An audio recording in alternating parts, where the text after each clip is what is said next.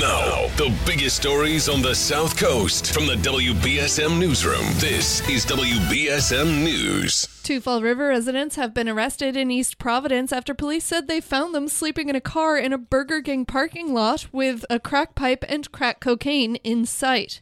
East Providence police said 43-year-old Mark Dubois and 42-year-old Holly Langelier were taken into custody on Friday afternoon following a wellness check. Officers were dispatched to the Taunton Avenue Burger King at around 12:30 p.m. to check on 2 people reported sleeping in a car in the parking lot. Police said they saw what they believed to be a crack pipe and crack cocaine, quote, in plain view. After a search, police said they seized 22 grams of suspected crack cocaine, 90 grams of suspected fentanyl, 10 grams of suspected heroin, a loaded handgun, and nearly $4,000 in cash. Dubois and Langelier are each charged with 3 counts of drug possession and possessing an adulterated or misbranded drug, while Dubois is also charged with possessing a firearm while having a violent crime conviction. After more than 2 weeks, Fairhaven's boil water order has been lifted. State health officials gave the okay over the weekend for residents using the town's water system to stop boiling their tap water before use. The order was lifted on Saturday after water samples turned up clean 2 days in a row.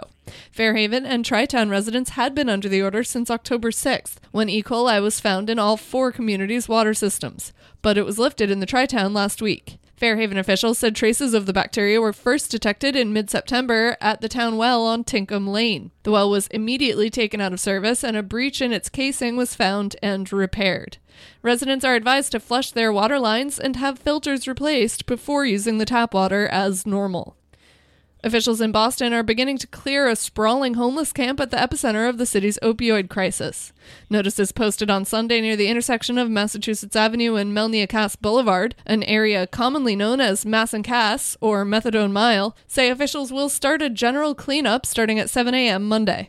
Last week, acting Mayor Kim Janey declared addiction and homelessness a public health emergency and said the roughly 150 tents that have been set up in the area will be removed. City officials said those dependent on opioids will be connected with treatment and permanent shelter options. In sports, the Celtics will visit the Charlotte Hornets tonight after picking up their first win of the year against the Rockets in Houston. Now for a look at your local forecast from ABC6. Overcast with some scattered showers and breezy conditions outside this afternoon. Temperatures topping out around 60 degrees today. Overnight, we continue to see rain with temperatures in the mid-50s. We have very heavy rain and gusty winds impacting the area for Tuesday night through Wednesday morning at least. From the ABC6 Weather Center, I'm meteorologist Chelsea Priest on New Bedford's News Talk Station 1420 WBSM. I'm Kate Robinson for WBSM News. Stay up to date with New Bedford's News Talk Station 1420 WBSM and get breaking news alerts and podcasts with the WBSM app.